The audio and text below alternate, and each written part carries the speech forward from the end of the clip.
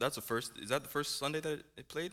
That it was the second. Oh, I must have been not paying attention. Forgive me. Shame on me. Let's pray. Let's pray. Worship was good. Worship was good. Lord, we thank you, Father, that you are a God that sees us. Lord, you're a faithful God that sees us. And as we journey through Luke, Lord, I ask that you would unpack what that means, that you're a faithful God that sees your children, that you would bring those truths to light, that they would jump from the pages and travel with us throughout our lives, that we would have, as Muji said last week, the confidence to wrestle well, knowing that this life is not without struggle, that this life is not without pain or suffering. But Lord, because of who you are, because you are faithful, and because you are a God that fulfills his promises, we can wrestle well. We can sleep with peace in our hearts and in our minds. So Lord, here we are with your word as we travel through Luke, Father. Lord, me before your people, God. The confidence and the knowing that it is not within my strength, that your word is sent forth, but it's by your Spirit and your Spirit alone, God. So guide my words, guide my heart, my mind, my thoughts. In Jesus' name we pray, amen and amen. I'm excited to be here, church, to be able to journey with you guys through the book of Luke for the foreseeable future.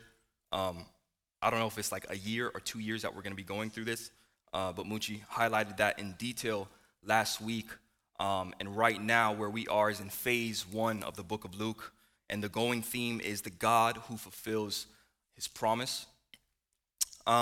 Because I am going to be reading about 20 verses, what I'm going to do is I'm going to read through it first, and then I'll go through it bit by bit. But there's something that Muchi spoke last week during his sermon that I want to reiterate, because I want us to be as intentional as possible collectively as the Brook Church here in the city of Miami. And here's what he said last week. He said, may Luke's gospel move us to tremendous action in our lives and in our cities forevermore. That it would be the music that would allow us to step more deeply and excellently into who God has called us to be.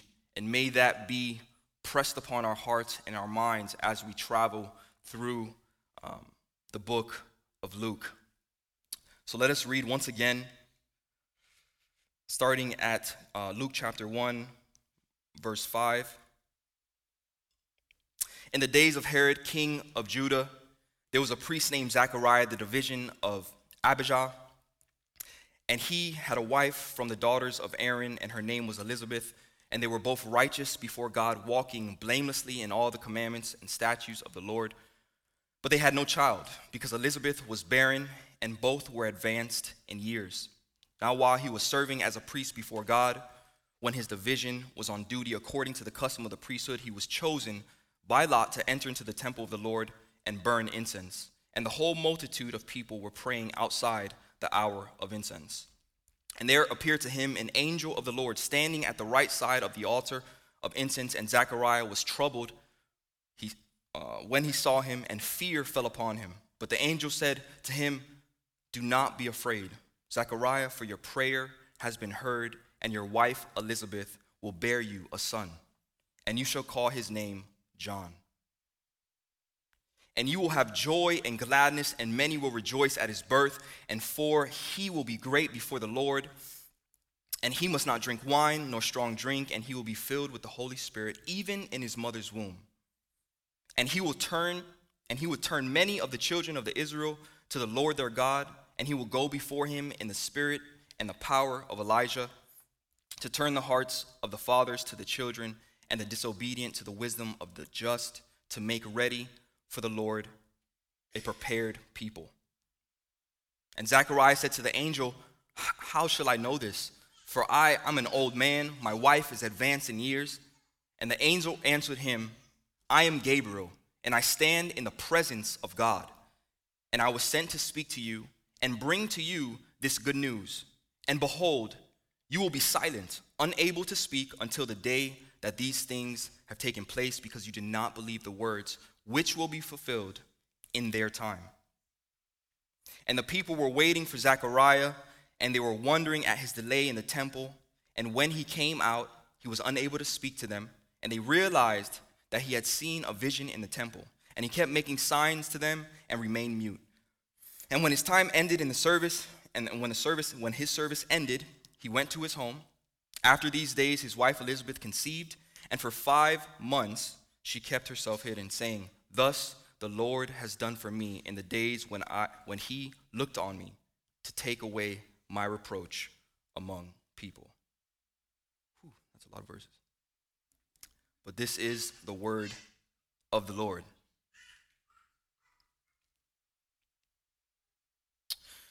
So I wanted to bring some context, because I know for me, reading through the book of Luke, there's this gap between Malachi and where we are today traveling through. So I feel like it's going to be helpful to bring everyone up to speed and really try to bring some context to what happened between that quote-unquote gap that we see in God's word between Malachi and the New Testament, where we are. So I wanted to kick us off with, I think, a worthy verse, a book of prophecy, the book of Malachi, in chapter 4, verse 1 through 2. It says, "For behold, the day is coming, burning like an oven, when all the arrogant and all the evildoers will be stubble. The day that is coming shall set them ablaze, says the Lord of hosts, so that it will leave them neither root nor branch. But for you who fear my name, the Son of Righteousness shall rise with healing in its wings." So we know that the Old Testament ends with a book of prophecy, and it's comprised of a series of questions and answers. And it's Malachi prophesying and speaking the disobedience of the Israelites, the consistent disobedience of the Israelites, but also speaking into existence the promise that they will be saved. That God will one day save them. In their unfaithfulness, God would save them, that promise of salvation. But if you rewind just a little bit, about 100 years prior to that, we have the book of Daniel, where we see Daniel has a series of dreams and visions, chapter 2, 7, 8, and 11. But particularly in chapter 2, the king of Babylon has this vision that no one can interpret. And it's a just to make it short, it's a vision where he sees this statue, right? And Daniel's the only one that can interpret this vision. And what Daniel hears from the Lord as he interprets this vision is that the head of this statue represents the Babylonian Empire and the rule of the Babylonian Empire. The arms and the chest of this statue represents the takeover of the Medes and Persians and a season in which they will rule. The thighs and the waist represents the end of the Medes and the Persian Empire and the beginning of the Greek Empire, and a time that they will take over and rule for a season.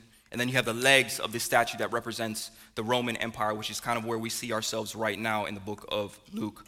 And the feet represents the fall of Rome. Now, what's interesting is throughout this entire, even though it's not written in exact detail, throughout the 400 years of silence where no prophet spoke, that's exactly what we see happen and unfold in history.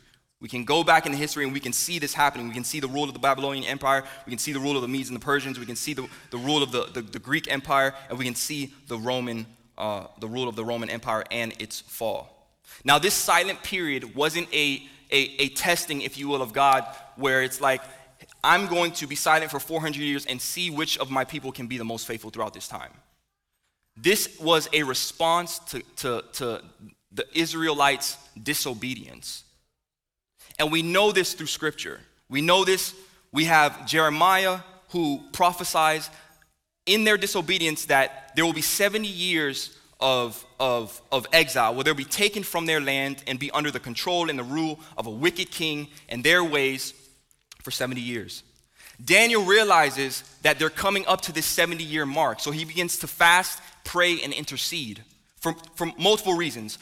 One of them being that he realizes that the people of Israel are still embedded in the Babylonian world. They're not showing this thirst for God. They're not showing that they want to be taken back to their homeland so that they can worship the one true God. They have found themselves finding comfort, if you will, in this wicked way of living, I should say. We see here in Jeremiah 29:11-14, it says, "For I know the plans that I have for you, declares the Lord, plans of welfare and not for evil, to give you a future and hope. Then you will call upon me and come and pray to me, and I will hear you." Verse 13 is important. It says, "You will seek me and find me, and when you seek me with all of your heart, when you seek me with all of your heart, I will be found by you, declares the Lord, and I will restore your fortunes and gather you from all the nations and all the places where I have driven you, declares the Lord. And I will bring you back to the place from which I sent you into exile. That was the expectation. The expectation was that by the time that 70-year mark happens of being in exile, the people will then have a thirst for God. The people will desire to be reunited with their faithful God, the same God that delivered them from the hands of the Egyptians and delivered them to the promised land. That they would then thirst after that God and realize that the life that I've been living, this world that I've been under the subjection of this wicked king and their wicked rules, is no longer what I want, but I pursue you, God. That is not what happened. So therefore, Gabriel comes to Daniel and responds to his earnest prayer, his fasting, and says that because of the disobedience, it will be 70 times 7 years that they will be in captivity under bondage. Okay? And that is where we are today. We arrive at Luke 1:5-25. I'm reading from the ESV version. 400 years of silence, guys. 400 years of not hearing from God through a prophet. The United States has been deemed the United States for around 245 years. 245 years. So they were in silence almost double that amount of time. Just imagine living as a believer of God for all of this time not comfortable in this foreign land, being taken from land to land, from ruler to ruler, from one way to a new way. And none of these ways are the ways in which God groomed you to live in. It's got to be uncomfortable. When, God? That question must have come up so much. When, God? Generation after generation after generation. Let's read. It says, "In the days of Herod, king of Judah, there was a priest named Zechariah, the division of Abijah. And he had a wife from the daughters of Aaron, and her name was Elizabeth. And they were both righteous before God, walking blamelessly in all commandments and statutes of the Lord. But they had no child, because Elizabeth was barren, and both were advanced in years." So we have the scene really just opening with this emphasis and this zoomed in focus on what seems to be this random couple, Zechariah and Elizabeth, but in this background scene where we have the quote unquote king of the Jews, king of Judea, Herod. Now we know because of the popular stories, Herod was a brutal, ambitious, murderous individual. Now there were some great things that Herod did, but it was never short from him trying to get some type of advantage. One of those things being the fact that he restored the Temple of Solomon. But his intention in that was really to gain more control of the high priestly families, right? And to keep order, because he was a vassal king of the Roman Empire. And the Romans did not tolerate or put up with any type of uprising. So his job, if he wanted to stay in power, was to keep things in check, right? But him, his first wife, he exiled his first wife and his first son because he had trust issues. He murdered his next wife. He murdered family members.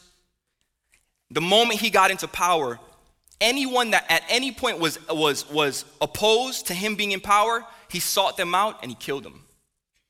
Because he had this massive insecurity and these massive trust issues and this massive desire to rule and to be under absolute control. And we know that as time went on, these things began to his ways began to pick him apart. He had a absolutely horrible death. But this is the setting in which You have Zechariah and his wife Elizabeth. Under this king, once again, yes, they are no longer in exile, but still you have this gray cloud that is over the Jew's head, being led by a king like this, of this nature. So Scripture highlights this type of blamelessness and righteousness that shows up in the life of Zechariah and Elizabeth. And these words, these terminologies with the true meanings of them aren't used for many people in God's word. You don't hear God's word talking this way about a lot of people in the Bible. Specifically in the Old Testament, the word righteousness that's translated in the Greek, it's just not they did the right things or they were morally upright. It points to the fact that they had a right relationship with God. So they were more than legalistic followers of the God that they serve.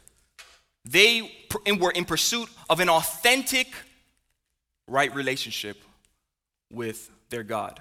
But they had this stain, if you will, this what maybe felt like a shortcoming or an impurity. They couldn't bear children. Now, in today's world, we don't want to confuse with the way we see it now and the way that it was looked at back then. Today, we find out that someone can't have kids, and immediately we move to compassion. I'm sorry, I'm praying for you. Is there any way I can be there for you? What are the options that you guys are taking to try to have children? It's a different lens that we look through. Back then, it was very differently. We have Genesis 1:28, Genesis chapter 8, where God mandates that we go and we be fruitful and we multiply. It's a blessing, not that we don't see the blessing today, but it's a blessing that God has opened up our, the womb of the wife to have children and multiply. But then if the opposite is happening, it's seen as almost this punishment that God closed your womb. You must have done something wrong. You must have had some type of hidden sin.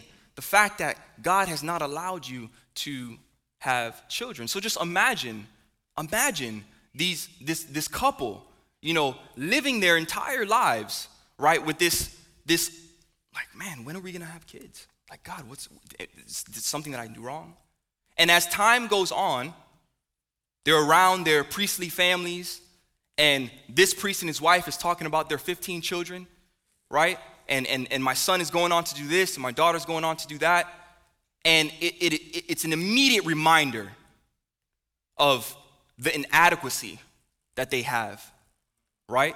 Muchi was preaching last week about the different types of poverty that exist, and one of them being socially disadvantaged, right? And here you have two priests that are living faithfully unto the Lord, but they are put in this socially disadvantaged sphere, if you will, feeling less than, barren written on their foreheads wherever they go. Let's continue.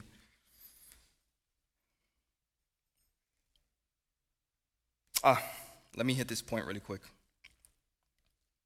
One thing I wanted to highlight, and I wrote this down, Zechariah married Elizabeth. So one of the qualifications of a priest marrying or having a bride is that she would be an Israelite virgin, right? Well, Zechariah took it another step further and married an Israelite virgin that was of a priestly lineage, father being Aaron, right? So there was this standard, if you will, that was upheld throughout the generation that led to Zechariah and his wife, Elizabeth. Sorry, my mind's going blank. This standard, right? And to me, the standard that it speaks is this legacy of faithfulness. We see it show up in the way that Zechariah and Elizabeth live our lives. Now today, particularly in Miami, there is a loud microphone, I guess, or this constant mantra of leaving a legacy. And usually that legacy is wrapped up in financial freedom. changing the disposition of poverty that we grew up in, and leaving a legacy where my generation, the generation after, and the generation to come can live differently. Free of the financial burden. Being able to experience the experiences that I didn't have or my forefathers never had. But as a church, what if the legacy we intended to leave was one of faithfulness unto God? I'm an ambitious individual, so I'm not saying that one of my desires is to leave a legacy of financial independence and greater wealth in my family. I'm not saying that. What I'm saying is often what happens and what shows up in my heart is that it becomes paramount because of the world and the culture that I live in, and I find it's easy for me to gravitate into that space. But as I read this and I look at the lives of Zechariah and Elizabeth, and I look at the journey and the experiences that they had to go through and still remain faithful. What you see is a legacy of faithfulness unto God was paramount to them. Verse 8, it says, "Now, while he was serving as the priest before God, when his division was on duty, according to the custom of the priesthood, he was chosen by lot to enter the temple of the Lord and burn incense. And the whole multitude of the people were praying outside at the hour of incense." So, guys, this is no small deal, and let me just give some context. You know, if you were a priest during that time, number one, there's 24 divisions of priests, right? Zechariah being of the 8th division, coming from the lineage of Abijah, right? So it's done in a rotational basis. So at this point, it's the 8th division's time or an opportunity to be able to have a priest go into the temple and burn incense. But this only happens twice a year. So in order for them to determine which priest is able to actually enter into the temple of the Lord and burn incense in this sacred and holy place, they have to cast lots because of the number of priests within each division. So it just so happens that Zechariah is chosen to enter into the temple of the Lord and burn incense. This is a huge honor and a highlight of a priestly career, if you will.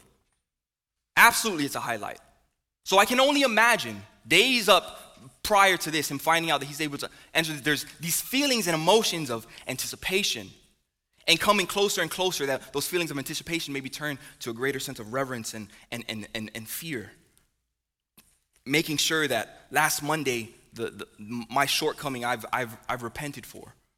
I've prepared the proper acts, burnt offering, and I'm going into this temple cleansed and clean, right?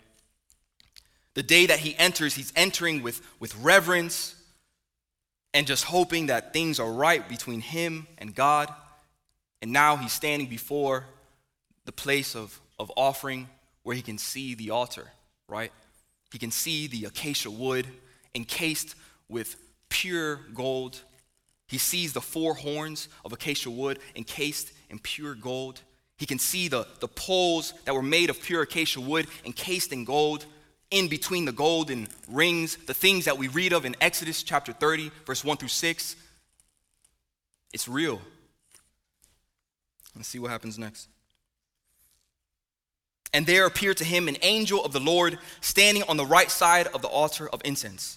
And Zechariah was troubled when he saw him, and fear fell upon him. But the angel said to him, 'Do not be afraid, Zechariah, for your prayer has been heard, and your wife Elizabeth will bear you a son, and you shall call his name John.'"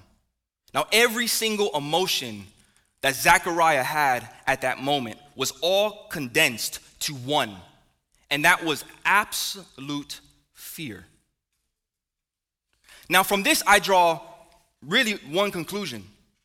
Oh man, I messed up. There is something wrong with me. There's a sin that I did not repent for or burn an offering for. And this is it.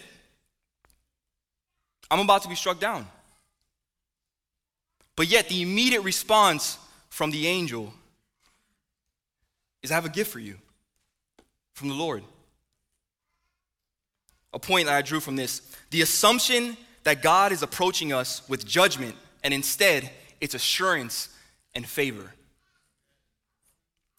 There's a great comfort to be experienced by God's faithfulness, or by God's faithful, I should say, when we realize he sees us in a brighter light than we see ourselves. I don't know about you guys, man, but this is so real for me. This is so real for me. I'm so critical on myself. Because of the ways in which I've been raised, the perceptions of the God that I serve has been tainted in so many ways by other people. And even though I've been awakened to the truth of the gospel, I still struggle with the way God sees me.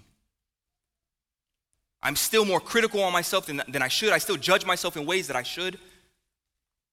But those moments where God meets us where we are, and the impression that is given to us through the unction of the Holy Spirit is that, man, I am pleased with you. It gives us the courage to continue with peace in our hearts. And I feel like this is a beautiful example of that. Psalm 147:11 says, but the Lord takes pleasure in those who fear him, and those who hope in his steadfast love. It doesn't say God takes pleasure in those that go without sin. We can't. But those who fear him, those who strive for righteousness, those who strive for an authentic relationship with God, God looks upon you and says, I am pleased. Verse 14, it says, and you will have joy and gladness, and many will rejoice at his birth. For he will be great before the Lord, and he must not drink wine nor strong drink, and he will be filled with the Holy Spirit, even from the mother's womb. And he will turn many of the children of Israel to the Lord their God, and he will go before him in the spirit and the power of Elijah, and turn the hearts of the fathers to the children, and the disobedient to the wisdom of the just, to make ready for the Lord a people prepared. Man, out of God's grace, not only is John receiving a son, right? But he's receiving a son that will move in the power of Elijah, and I'm going to touch on that in scripture really quick. But a son that will actually usher in the coming of the Messiah.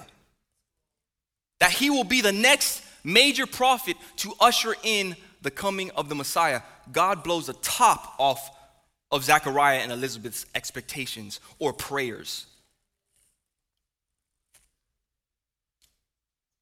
The ways in which we become the details that make up the overall canvas, the canvas of God's salvation. We become the details that make up the overall canvas. What an honor for those that are faithful.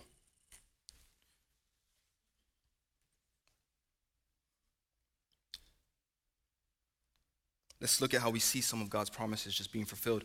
We go back to Malachi 3:1, in the ESV version. It says, behold, I send my messenger, and he will prepare the way before me. And the Lord whom you seek will suddenly come to his temple, and the messenger of the covenant in whom you delight. Behold, he is coming, says the Lord. We are seeing this come to fruition as we read through Luke. Malachi 4:5-6, behold, I will send you Elisha, the prophet, before the great and awesome day of the Lord comes. And he will turn the hearts of the fathers to their children, and the hearts of their children to their fathers, lest I come and strike the land with a decree of utter destruction. John is that man. John is that one that is going to begin to prepare the way for the coming of the Messiah, the one that is going to begin to turn families around, bring reconciliation within the families, and turn those that their hearts have wandered away from God back to the one true God. Let's continue to read verse 18. Let's see how he responds here. And it says, and Zacharias said to the angel, how shall I know this? For I'm an old man, and my wife is advanced in years. And the angel answered him, I am Gabriel, and I stand in the presence of God, and I was sent to speak to you and bring you this good news. And behold, you will be silent and unable to speak until the day that these things take place, because you did not believe my words, which will be fulfilled in their time. Now, what I found interesting in Zechariah's response is that usually when we are earnestly and actively praying for God to meet a need in our hearts, it's because we believe that God can do it. That's why we actively and earnestly pray. But the way that Zechariah responds is as if he was not actively and earnestly praying for a child. He was completely caught off guard, because I know for me, like if I was praying for something and the next day that thing appears, I'm going to be like, oh my God, God, you're amazing. You're so good. Thank you. You heard my prayer. This was not the response. This was like, wait, no. You're going to have to give me a sign to let me know that this is actually you. Supernatural angel from God.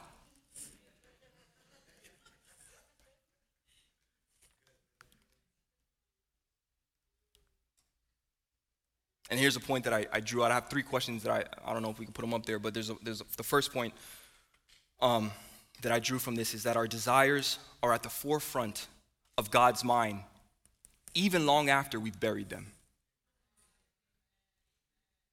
I've seen this in my life. Things that I've cried out with all my heart. Things that I saw broken in my life. God, please, meet this need. Please, I'm desperate.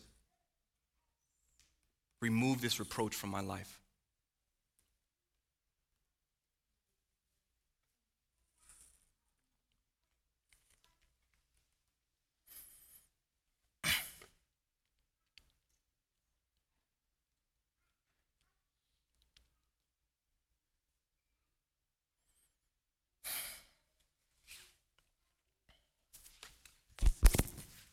First question.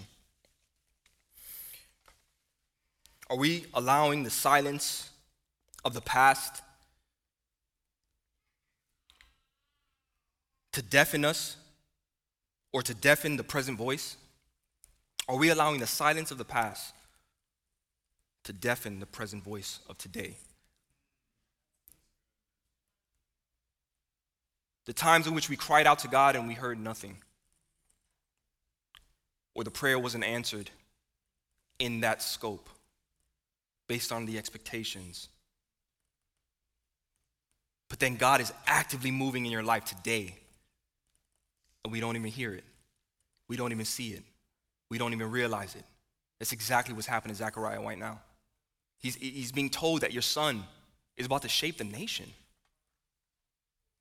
He's the next major prophet that ushers in the Messiah, and he don't even see it.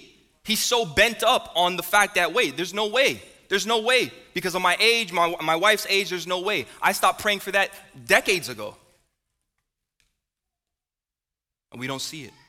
We need to search our hearts, search ourselves, bring remembrance to some of those prayers that we've had, and look at the way that God has either fulfilled them or is in the process of fulfilling them. Second question, when we pray and believe, is it with pre-existing conditions, bound by time and human capability? Or is God a loving and able God? End of story. End of story. What are the catalysts that shape our prayer life?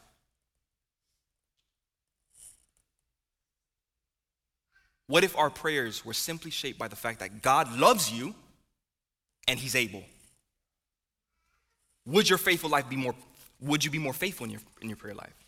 Or would you be quick to set boundaries? Let's continue to read. It says, and the people were waiting for Zechariah, and they were wondering at his delay in the temple. And when he came out, he was unable to speak to them, and they realized that he had seen a vision in the temple. And he kept making signs to them and remained mute. Excuse me. And when his time of service was ended, he went to his home. After these days, his wife Elizabeth conceived, And for 5 months she kept herself hidden, saying, "Thus the Lord has done for me in the days when he looked on me, to take away my reproach among people." God is faithful, and God fulfills his promises. And God goes a step beyond with those that are faithful to him. And any reproach that resists the naysayers, the doubters, the things that point at you and laugh, the social constructs that say you're not where you should be during this season of your life, the failures that you hold over your head because maybe I didn't spend enough intentional time with my children back in the day, and I'm seeing the consequences of that now. Be faithful. Your response is to be faithful to God. And know that God sees the depths of your heart, the prayers that no longer exist in your mind, but they're at the forefront of his. God is a God that fulfills his promises, and he is faithful. And may that shape everything. Romans 3:1-4, it says, "Then what advantage has the Jew? Or what is the value of circumcision? Much in every way. To begin with, the Jews were entrusted with the oracles of God. What if some were unfaithful? Does the faithlessness nullify the faithfulness of God? By no means. Let God be true, though everyone were a liar. As it is written, that you may be justified in your words and prevail when you are judged." In God's love for us, he inserts our desires, our needs, and our desires as the fine details that make up the broader picture. And I just want to leave us with this. May God's undeniable faithfulness be our confidence to remain faithful to his instructions, and may we be graced as the catalyst he uses to change our city. Amen.